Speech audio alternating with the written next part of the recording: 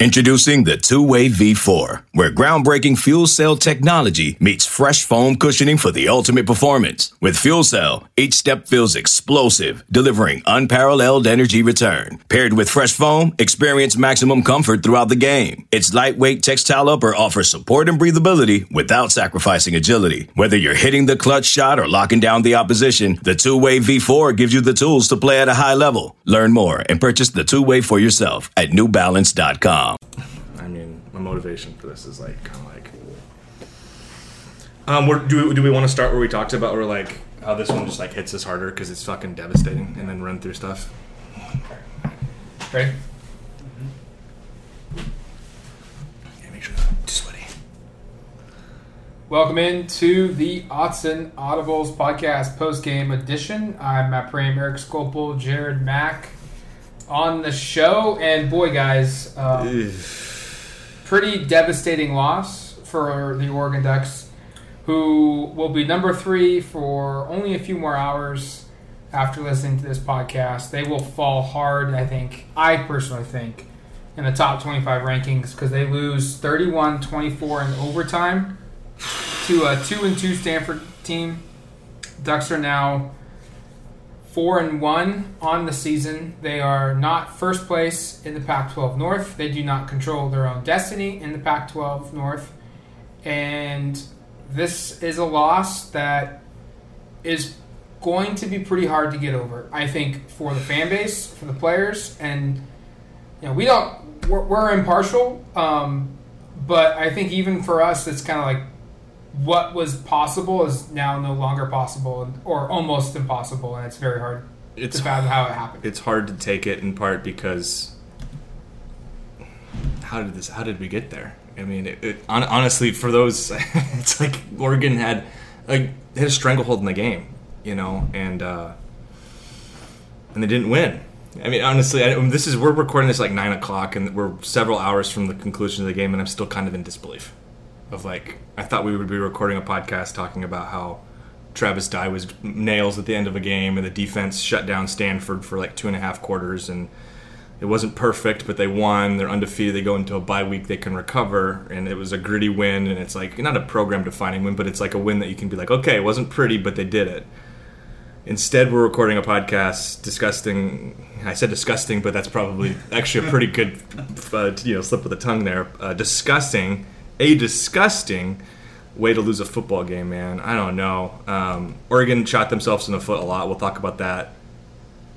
The officiating. I mean, I don't even want to. The officiating. Do we even want to get into that? The fourth quarter. This is my take, and if you've read my stuff on duckterritory.com, you know where this is going. But if you haven't, I'll summarize what I wrote in my column. Is that last drive that Stanford had in regulation, the officiating was absolutely atrocious. Mm-hmm. I didn't think KT's targeting call, which he will now miss the first half of the Cal game, was actually targeting.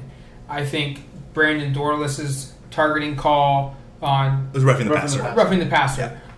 Was a very, very weak roughing the passer call on the officials. I think the pass interference call... It was a holding, actually. But a holding call on one of what was it? It was right? Mm-hmm. Was really bad. What was non-existent in that one? There was even a fourth one I couldn't fit into a tweet. It was the fourth one was the phantom false start. Yes, where the umpire or the referee, took the flag out of his pocket, and almost launched it, and just held on to it the rest of the play. So everybody on Stanford's offensive line and most of Oregon's defensive linemen were like, oh, this play's dead. And then no whistle was called, and it resulted in a first down for Stanford.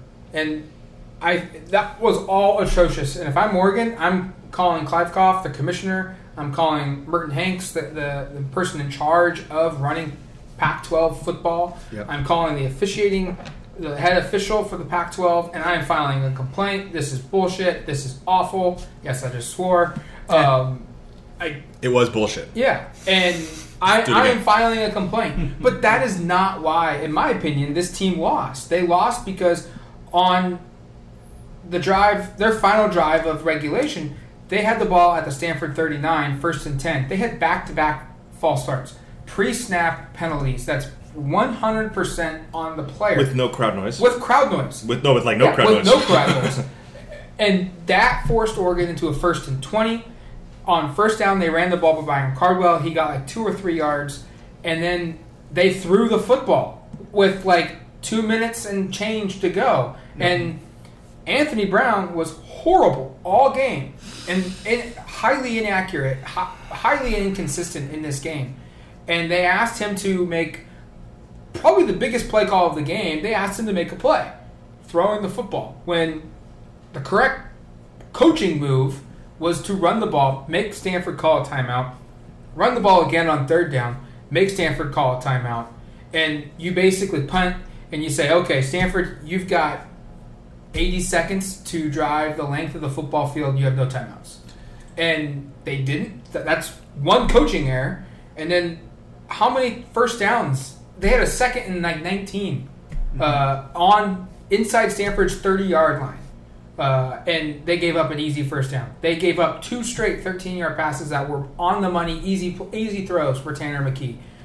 Oregon never should have been in the position to allow the officials to make such horrendous calls and give them the opportunity to tie this game. I'll 100% agreement. I'll credit Andrew Halbner from KZI just because I saw him make this point, and I think it's true.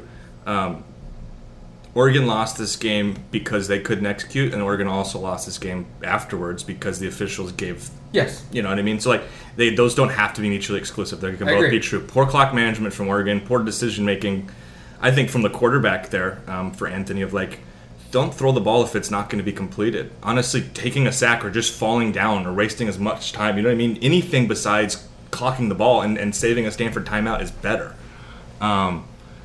But, as we've established, once Stanford got the ball, all hell broke loose, and it was honestly, for those listening, some of you might have watched a lot more football games than I have. I don't even think it specifically has to be Oregon. I can't think of a more perplexing, bizarre end of a game sequence from an officiating perspective where they just took all of the wind out of Oregon's sails and honestly took the ability for Oregon to win the game away from them, I thought. I mean, Oregon made some good plays on that drive that just didn't matter, and then they made some bad plays. They got stuck in a coverage that wasn't great in the middle of the field, and there were 2 consecutive passes on slant routes from Tanner McKee that went for big first downs that set up the touchdown. So, I mean, there's a lot of stuff from Oregon that's not great there, but there's 4 really big decisions made by the officiating crew that led to Stanford scoring a touchdown on an untimed down, which is just a debilitating way to go to overtime. And I think I made this point on Twitter. Probably the 3 of the most agonizing defeats of the last decade have been by Stanford, and they've all kind of followed a similar script. Oregon is ahead and in control late in the game. And the games I'm referring to be 2018 at Autzen, and also I think that was 2012. Was that the Zach Ertz play, or was that 13? That was 2012. Okay. Those 2 sort of similarities in these things where it's like Oregon should win these football games. They make mistakes. Stanford, does everything there's no margin of error for Stanford, and they do everything right, and they end up winning. And that's what happened again here because they had to win the game on an untimed down that after a bunch of Oregon penalties. You go back to 18. Oregon fumbles the ball with C.J. Verdell. They kick the field goal. They win in overtime. You go back. I mean, these are just agonizing defeats. The 2012 game against Zach Ertz, you think about D'Anthony Thomas missing a block. It's probably one of the more infamous plays in Oregon's history. They don't score on that drive. Zach Ertz ends up winning. And again, I think that's a questionable call too.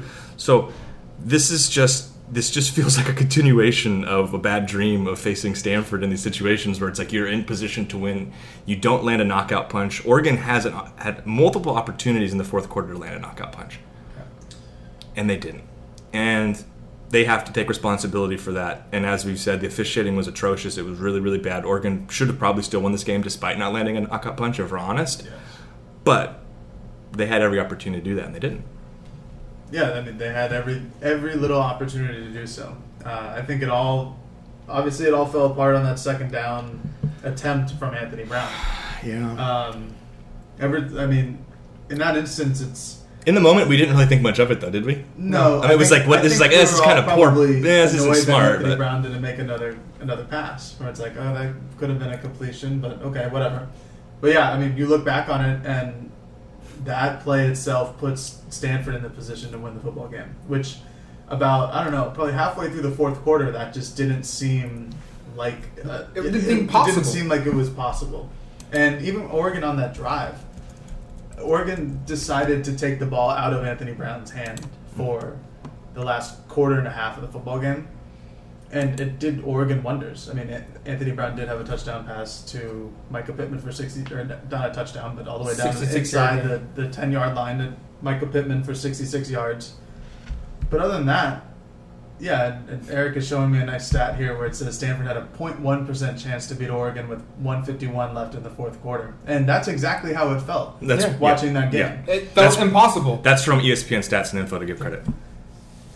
And it happened. They 0.1% chance. Do you guys know how ridiculous that is? Yeah. So, 0.1, less than a percentage point, and they lost. So Stanford went 12 plays, 75 yards, and scored a touchdown with 8 minutes and 2 seconds left in the second quarter. That put them up 17-7. Mm-hmm. And after that, these are the drives that Stanford had offensively. This is the ridiculous part. 3 plays, 2 yards, punt. 2 plays, 5 yards, end of half. 3 plays, negative 10 yards, punt. 3 plays, 5 yards, punt. 7 plays, 14 yards, punt. 3 plays, 0 yards, punt. And on the flip side of that, Oregon went 13 plays, 80 yards, and they got stuffed on an absolutely horrific, colossal decision by Anthony Brown to keep the football instead of pitching it outside to C.J. Verdell for a touchdown. Oregon had a 3-and-out to start the third quarter. And then they went 8 plays, 48 yards and a touchdown, 12 plays, 34 yards and a field goal, 5 plays, 80 yards for a touchdown. And then they had the ball, like I was mentioning at the very end. This was their last possession of regulation. They were going 12 plays, 31 yards. They chewed up 5.5 minutes of game time before they ended up punting the football. This game should have been a game that Oregon just grounded Stanford to death at the very end, and you walk away with a 10-point victory, and everyone looks at the margin and goes, who didn't watch the game, and go, Stanford was an 8-point underdog. They lost by 11, or they lost by 10. Yeah, 10. Oregon did their job. Solid win. You move on. You're 5-0. Here we go. And that's where it was going. And then they just fell apart and they choked. You run through all that, and I think you recognize that Oregon is a couple of plays on that last drive. One play, really. Just one play on the last drive if they don't score a touchdown from this being maybe the best half of football they've played all season. Yes. You know, and there's Ohio State games. I'm sure we can. We're in the moment right now. It's probably close. Ohio State's obviously a better opponent, and Oregon had to play really well there. But you run through what Oregon did to start that second half, and especially defensively, dominated that second half. And even offensively, you run through the drive chart. You ran through. It was 1 3-and-out, and everything else. They just did whatever they wanted up and down the field. Mm-hmm. They ran the ball. And just another point here. We talk about, obviously, small margin here, so every play feels massive. Oregon also had the ball first and goal from the 3-yard line, ended up kicking a field goal, in part because of a Jalen Red blindside block penalty that moves it back 15 yards. Yes. And that ends up being the Camden Lewis field goal. If they end up punching that in there from 3 yards out, Stanford has no chance. No chance. The ESPN Stats and Info thing is 0.0% chance because they have to make up a 14-point margin.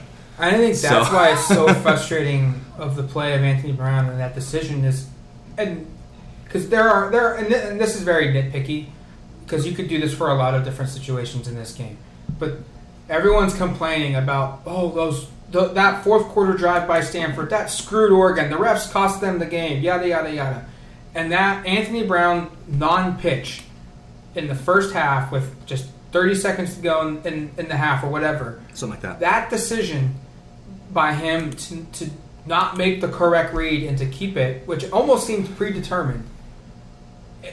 You can literally point to that as one of the handful of plays that should have gone Oregon's way that gets them to win because all three of us are in agreement. We were talking about this on the way home from the game.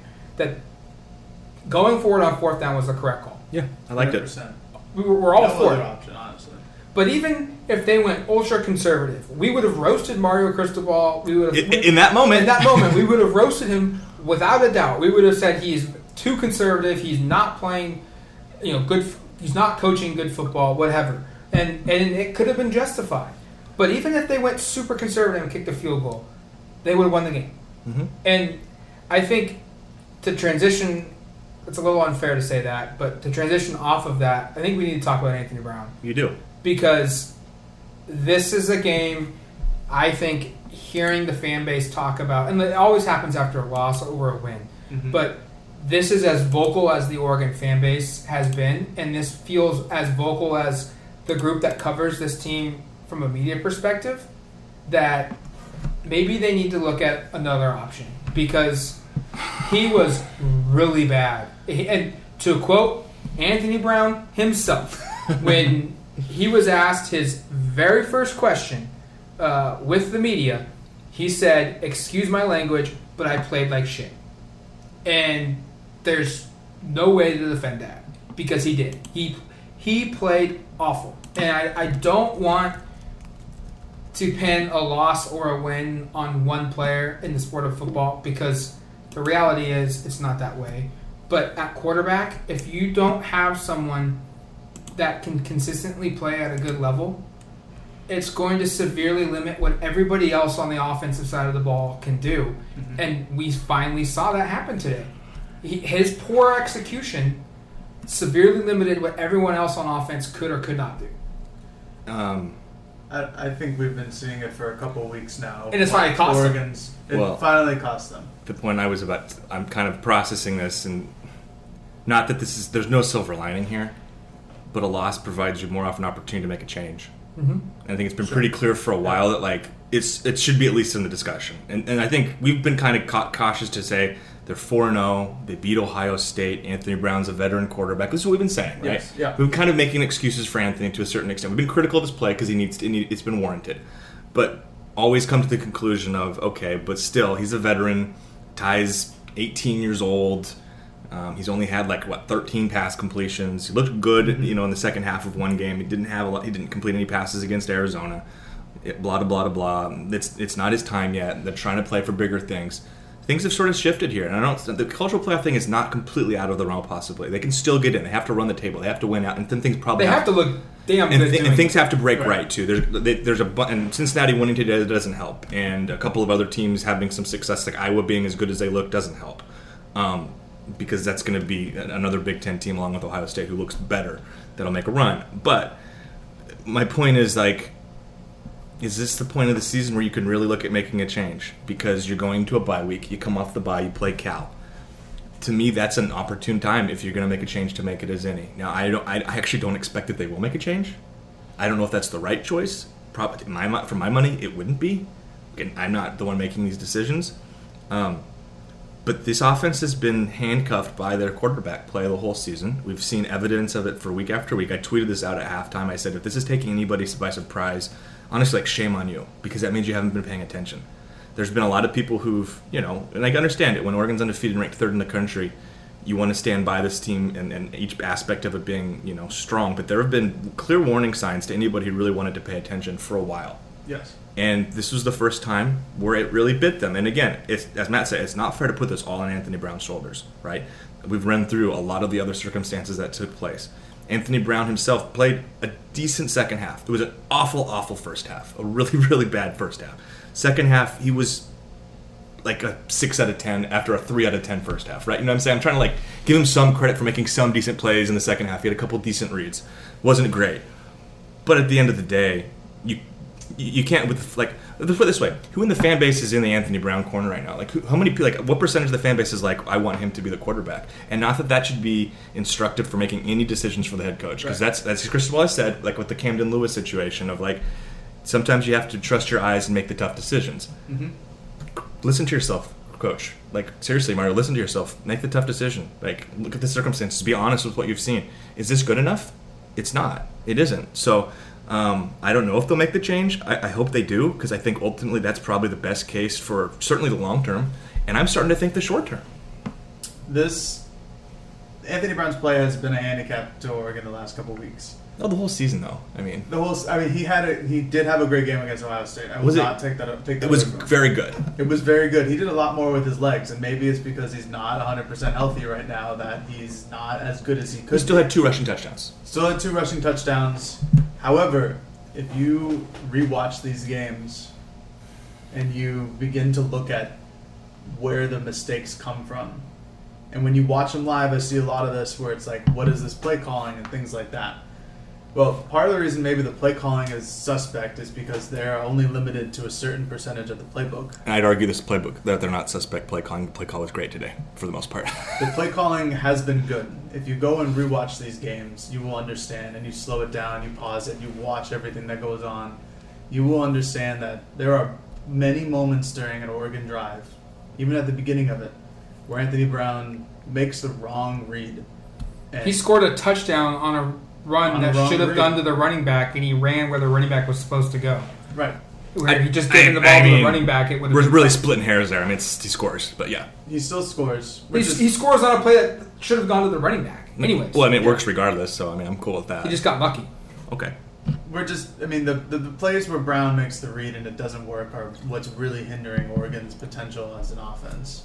And it happens far too often. Yep. I go through every week on my Machinations column, and I go through just a few examples, just the most egregious ones, which usually comes out to be anywhere from 3 to 5 plays that could have resulted in a big play, could have resulted in a touchdown, could have resulted in a necessary first down or a drive start or whatever the case may be. And you can look at a couple examples from just today's game where you have to really question just the decision-making process that goes through with Brown. He is clearly a very liked person on the Oregon football team. Yeah. People respect him. He can be good. It's just there are points where you wonder, how good is he? I'm not left wondering right now. I'm pretty confident about his capabilities. Well, to be honest. I think, okay, so the question maybe is, how much better is Brown than all the other guys? Right. Because and you're kind of left we're wondering. Not sure, because we haven't seen any of the other players other than Ty Thompson for a very brief period of time, and Jay Butterfield. Mm-hmm. But I think Oregon is in that position where they haven't seen playing time from their backups, partially because of Anthony Brown's play as a quarterback, that they can't score enough points to get to that point in the game. Sure. So here we are. We have Anthony Brown today was 14 of 26 for 186 yards, no touchdowns, and his first pick of the year, which was not a good one. Not a good one. And he should have thrown another one too. In kind of the same situation. Same coverage. He threw an interception to the outside on an outside linebacker who dropped into coverage, which he did not read. Yeah, didn't see him. Happens. I get it. Almost happened again. Not a good thing. Not a good learning curve development there. So there shouldn't. By the way, just to cut you off. Yeah, 100%. Then you can go back. There shouldn't be any learning curve for a 6-year starting quarterback either. And this is who he is. Yes. I don't think you can expect any growth potential. Like when you're 24 years old playing college football, you kind of are what you are. Go ahead. Sorry. That's the point I was getting into. Is that you can't expect him to learn on the fly, because if that's already in his system, then that's probably going to be how it is. We're not waiting for that light to go on. No. That cliche comment of hey, things just clicked and now all of a sudden he's playing at a higher level. This is who he is for the last 6 years. He is a 55% completion percentage quarterback in his career. Yes. And he is someone that's not going to average a lot of yards per attempt. His completions per attempt will be a little bit higher, and he's not a threat to throw the football down the field. I mean, Oregon had one play in this game in passing plays of 15 or more yards. One play. It was Anthony Brown's 66 yards. Tanner McKee had 6. Mm-hmm. And to make the point is that Micah Pittman play was a 5-yard reception. I think it was about 10, but it wasn't right far downfield. It was an underneath the zone or man coverage throw. It was man. And Pittman made a move, but broke a tackle. And there was just no one around him. Yards, and he was able to get a downfield block by Devin Williams that sprung him for probably about 15 or 20 more yards. Right. And Yes, so you were right. It was 100% a play where the ball probably was in the air for 15 or 10 yards, and 50 of that came after the catch. Mm-hmm. And he's going to get rewarded for the 66. And it feels like we're being very critical and very negative towards Anthony Brown, but What else are we supposed to do? all three of us have been very critical of this team on this podcast, and the last 4 weeks, and we have been told we're being too critical and too negative and too down, and this is why, because we could see the signs that there were cracks, that there were clear indicators that if they played a good team, a team that was well coached, that had good talent, that this team, if they played bad, if they had a bad start to a game and or went through a lull in a quarter and a half midway through the game where they were just horrible, they would get beat, and that's what's happened. They opened the door to a team that's good enough to have the talent and had a good enough coaching to do it, and that team took advantage of it. And I think we've actually been pretty fair with Anthony Brown too. I think so too. We didn't. This is the first time all year we've even suggested that they could make a change. We've been very clear of they're not making a change against Arizona. Afterwards, probably the first time we were really this isn't great. This was really not good, and kind of spent a lot of time talking about it. And we even went into this week saying, I don't think it's time to make a change. After this game, I think you need to revisit that. And again, they have a bye week. There's time to make some decisions here. And again, I probably ultimately don't anticipate they actually make a change. I think that might be a mistake. You think about the schedule, the way it plays out. They play UCLA a week after Cal. It's a pretty darn good football team, and I don't know if Oregon can win that game with Anthony Brown at quarterback. I agree with the idea of not making a change in this one. Like mid-game? Mid-game. Yeah, I agree. Because Joe Moorhead was not here. We haven't even talked about that. We got a bunch of stuff we can talk about from injuries we need to revisit, too, before we wrap this up. But keep going. Joe Moorhead was sick. Something happened this morning. It's non-COVID. Something happened this morning from an illness standpoint that Joe Moorhead could physically not get to the stadium. So he was not here to call plays. Mm-hmm. He was not here to provide coaching. He was not here to strategize with Cristobal. We don't know who was calling the plays. I assume it was Jim Mastro, the running backs coach. I think so. He was not on the sideline when he typically is. He was up in the upstairs. 3 years ago, there was an issue with Marcus Arroyo. Jim Mastro called the plays with big treason. I'm sorry. So I don't think a decision, if you're going to pull Anthony Brown, I don't think you do that without Joe Moorhead here. Because, A, you get his input. Hey, you're his position coach. How do you feel like he'd handle getting benched? Is he do we have to just stick with Ty the rest of the way if we bench him, or is he going to be cool enough to understand that it's just not your day? You're going to come back next week. You're going to be the guy. If we want to do that, and if you do make the change, what are you going to do when Ty Thompson comes out like they did in the first half against second half today? Let's say Ty Thompson is Anthony Brown. Mm-hmm. The offense goes 3 and out like they did. Who goes to Ty Thompson and say, "Hey, settle down. Things are good. This is what you made a mistake here. This is what you need to do here." That coach is not on the sideline. The quarterback coach is not there. So I'm actually fine not making a change mid-game. Yeah, I was too. But I think you make the next week, basically, is when this staff decides who's our quarterback. Is it Anthony Brown? If it is, he's the guy the rest of the way until the wheels fall off. And wheels fall off to me is 8-4, 7-5 type of a season. The wheels could start falling. Well, they could be clear. The wheels are totally off in 3 or 4 weeks if they stick with Anthony Brown too. Or if you make the change, he's not in anymore. Because if you're going to, and this is where I land, if you're going to struggle at quarterback with a 6th-year quarterback, and the offense is going to be this inconsistent, I kind of would rather just struggle with a young guy that you're building up for next year, and you find ways to win games next year. Who are you more confident quarterbacking the team to a Pac-12 championship right now? Can I pass? Yeah, I don't feel like... And that's my answer, right? Because you should, if you think it's the 6th-year guy, you should be able to immediately say, Can I that's watch the the guy. scrimmage?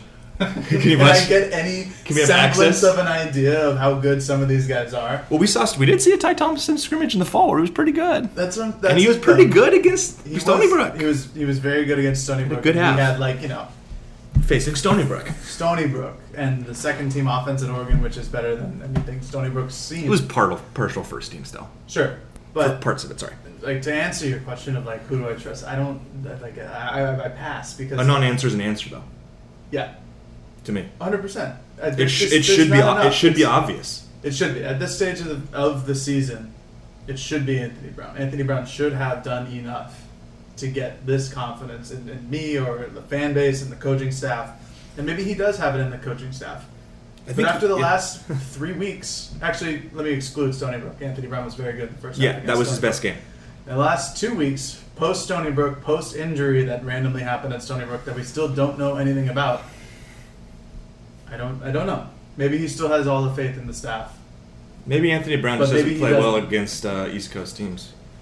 Maybe he only plays well against Stony Brook and Ohio State, and he plays West Coast teams and just goes to shit. It might happen. Who knows? Just a total joke. I'm trying to find the correlation. Right, exactly. He wants to prove it back to his family back home. I just think at this point you owe it to yourself to at least open this up more and to really explore the option of what Ty Thompson looks like as the first team quarterback, and at least try it in practice, see what it feels like. I don't think there's anything to lose. 100%.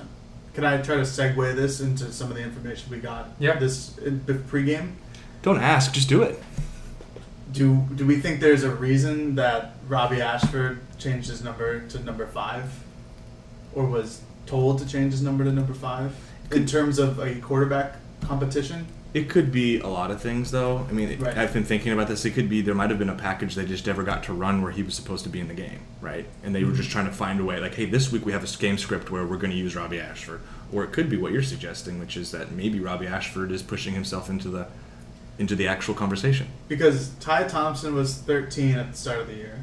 He changed his number to 17 in order for him to be able to play. Mm-hmm. And now Bob Ashford has changed his number from 6 to 5 in order for him to be able to play. So kind of interesting. It is interesting. I don't necessarily think we should buy into it a lot or really think about it too much, but hypothetically, if he does come into a game, then that's probably because he hasn't yet. He's the only of the quote unquote freshman quarterbacks to not come into a game. So, and that's because he's been wearing that number 6. Part of it, at least. Part of. Like, it could be the whole reason. Probably isn't, because there's obviously a workaround which is just change the numbers if he is the, you know what I mean? Like, right. If he is in position. Right. 100%. No, I think it's really interesting, I know we probably don't want to talk Anthony Brown quarterback situation for the whole show because there's actually a lot of other stuff to get to somehow. But I will also say this, like, impressed with the way the offense rallied back, but I thought it was very telling in overtime how little confidence I had in to actually win the game. Once Stanford scores their touchdown, I was like, probably not going to win. And that's a really bad place to be. And honestly, I think Oregon won I might be wrong. I thought Oregon won the toss and deferred to the second part. I would have taken the ball. Let's just set the tone. Let's see what we can do. Because I think in overtime, yes. Because I think you're putting pressure on Anthony Brown to go win a football game for you when he hasn't proven he can. So why not try to be the team setting the tone there? And if you settle for so let me counter. Let me counter. They chose to defer because they had more confidence in their defense to win them the game than they did Anthony Brown. Sure, I guess. Because hypothetically, if their defense forces a field goal, Oregon would be relatively confident with sending Brown out there. To score a touchdown, though? To score a field goal. To tie it? To tie it. Because he would have to really lose a lot of the yardages in order to not tie it. My point is, I think there was very little confidence they're scoring a touchdown. So why not go out there and I don't know. Maybe you're putting too much pressure on your defense. But I just think you put a lot of pressure on Anthony Brown by going, hey, you have to score a touchdown or we lose. And guess what? He couldn't score a touchdown, they lost. No. And then that's a very nitpicky. We're looking at the minutia here, but that's again what we do when the games are so close. Is there much else from a game perspective, or do we want to talk injuries? I think we need to talk injuries. Okay. CJ Verdell, significant injury. Cristobal did not seem confident about. It's code. Typically, significance code word for maybe season. Yes, like he was not willing to give us much. I think and this is us speculating. Maybe this is a little unfair, but I think it's fair to say, reading tea leaves type of stuff. When Cristobal is very short, brings up, like Eric said, significant injury. Doesn't really provide much detail. It's pretty bad. Mm-hmm. That goes in line with a lot of the other stuff. That might also dictate what happens at quarterback, because I think you could still argue like, hey, Anthony Brown's a little bit of a running back, a little bit of a running quarterback. Yeah. You've got C.J. Verdell, who's a really good runner. Travis Dye complements him really well. A+ Travis Dye game, by the way. Yes, A+ Travis Dye game.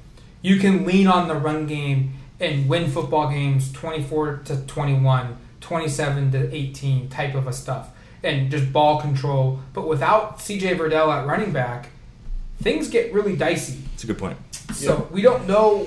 It doesn't sound good with him. We also know Bennett Williams had a freak injury, and usually when you hear a freak injury, that's also very bad. Well, he also said it was a bad injury. Yeah, he said it was a significant injury. Obviously, there's the rumors that he broke his ankle. We don't know if that's 100% true, but the non-contact drill injury on a walkthrough practice. And that's never good. Bizarre. Never yes, that is not good. This team has been snake bitten by the injury bug. Kayvon Thibodeau will not be available for the first half against California 2 weeks from now, and that rule is bogus. I mean, I think the play itself is bogus, but I think that rule is beyond stupid. Kick him out for the game if you want, but he shouldn't be back the rest of the way. I don't know, but I just have a point that was made on the site that I thought was really good, and the poster was from, I think, The Volve, who, if you listen to the podcast, I think he makes some good points from regularly, but this one I thought was pretty good. Is the term is called targeting, which means there's intention. I don't think you can argue there was any intention by Kayvon Thibodeau to hurt Tanner McKee, because A, that isn't strategic and makes no sense. Why would he ever open himself up to that situation? I don't even think he was overzealous on the play. And Jared made a good point afterwards. You could watch it, he kind of got pushed into Tanner McKee, and his hands were up like he was trying to deflect a pass. And to your point, the fact that he's not available now against Cal sucks for the first half, because he played pretty good. By the way, Jamal Hudd led the team in tackles, replacing Bennett Williams, so that's not awful. Also, Alex Forsyth. Oh yeah, started dealing center, with back spasms. That's not good. Ryan Walk started at center in place of him, and look, I think played well. The offensive line was tremendous. I mean, we said this throughout the game on the site. We said this on social media. We said this to ourselves during the game nonstop, that Oregon should just be running the football every single time. And I think they kind of did. They ran 54 run plays to 26 passes. In the third quarter, they midway through the quarter, it definitely felt like they kind of figured out, we need to run the football. Stanford is very bad at defending the run. We're really good at it. Let's keep doing it. Should have read Scopodamus. They would have known. Stanford last the Pac-12 in rushing yardage. I'm just kidding. I'm sure they're very aware of that stuff. But that's a big injury. We know that Mace Funa and Noah Sewell were both dealing with some kind of injuries. They ended up coming back in the game. Can we talk about Sewell's unreal? What the hell? I joked that they need to do like a scientist, study on Noah Sewell, because he looks like he's dead, and then he needs one play to regenerate like Wolverine, and he's back out on the field. How many times have we seen this though, where he goes down and is down for a while, and it looks semi-serious, and he comes back not just like in the game and shortly after, like a play later, 2 plays later. It's unreal. Well, he did exactly that. He went down, it looked like he was grabbing his shoulder or something, goes out, tries to come out the next play, and they take him out because you can't do that. You can't play the exact play after you come off the field with an injury. Then 3 plays later, he comes in and he picks up Tanner McKee, all 6'6" of him, and throws him on the ground for a sack. Unbelievable. He's ridiculous. I don't know if I said this in another podcast or if I just said it to you. This concerns me. This is like potentially like an inverse Boy Who Cried Wolf thing, where we just assume every time he goes down he's fine, and then eventually he's actually not. Yeah. Not to be super negative, but just like I think we're at this point. My point isn't that I think he'll get hurt. My point is like, at this point he goes down, and I'm just kind of like, oh, he'll probably be popped back up. It is, which is weird because every other is good. Anytime anybody else goes down, I'm like, gosh. I'm just going to keep using bad words. Shit, that's not good. But with Noah, it's like, no, he's probably going to be fine. He's all right, yeah. He'll be okay. He'll be back out there.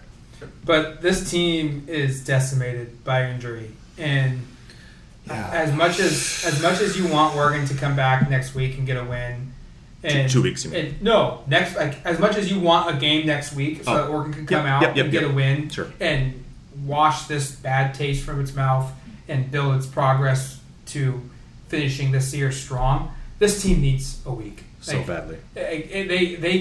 They are probably, if you're giving the Oregon coaching staff a truth serum, they are probably thanking their lucky football gods that they are playing California this week, and they're not playing UCLA, or they're not playing a Washington, or they're not playing first place Oregon State. Like, the Beavs. Are the Beavs the best team in the Pac-12 conference? And I mean, based on results, yeah. Standings, yes. And I'll throw this out there, and we'll wrap it up here. I think this Oregon team doesn't know who they are. And I don't know. They don't know their identity offensively, or they don't. They know what works. We see what works, but they just don't want to stick with it. And I think I walk away from this game, and my biggest takeaway, and this is what makes this loss so hard to swallow, is they are by far the most talented team in the conference from a talent perspective on paper. Mm-hmm. And yet I don't think they get the best returns out of talent than other teams. Some of it really is injuries, though. I'm talking strictly probably offensively. Okay. I think the defense is good. I mean, they went.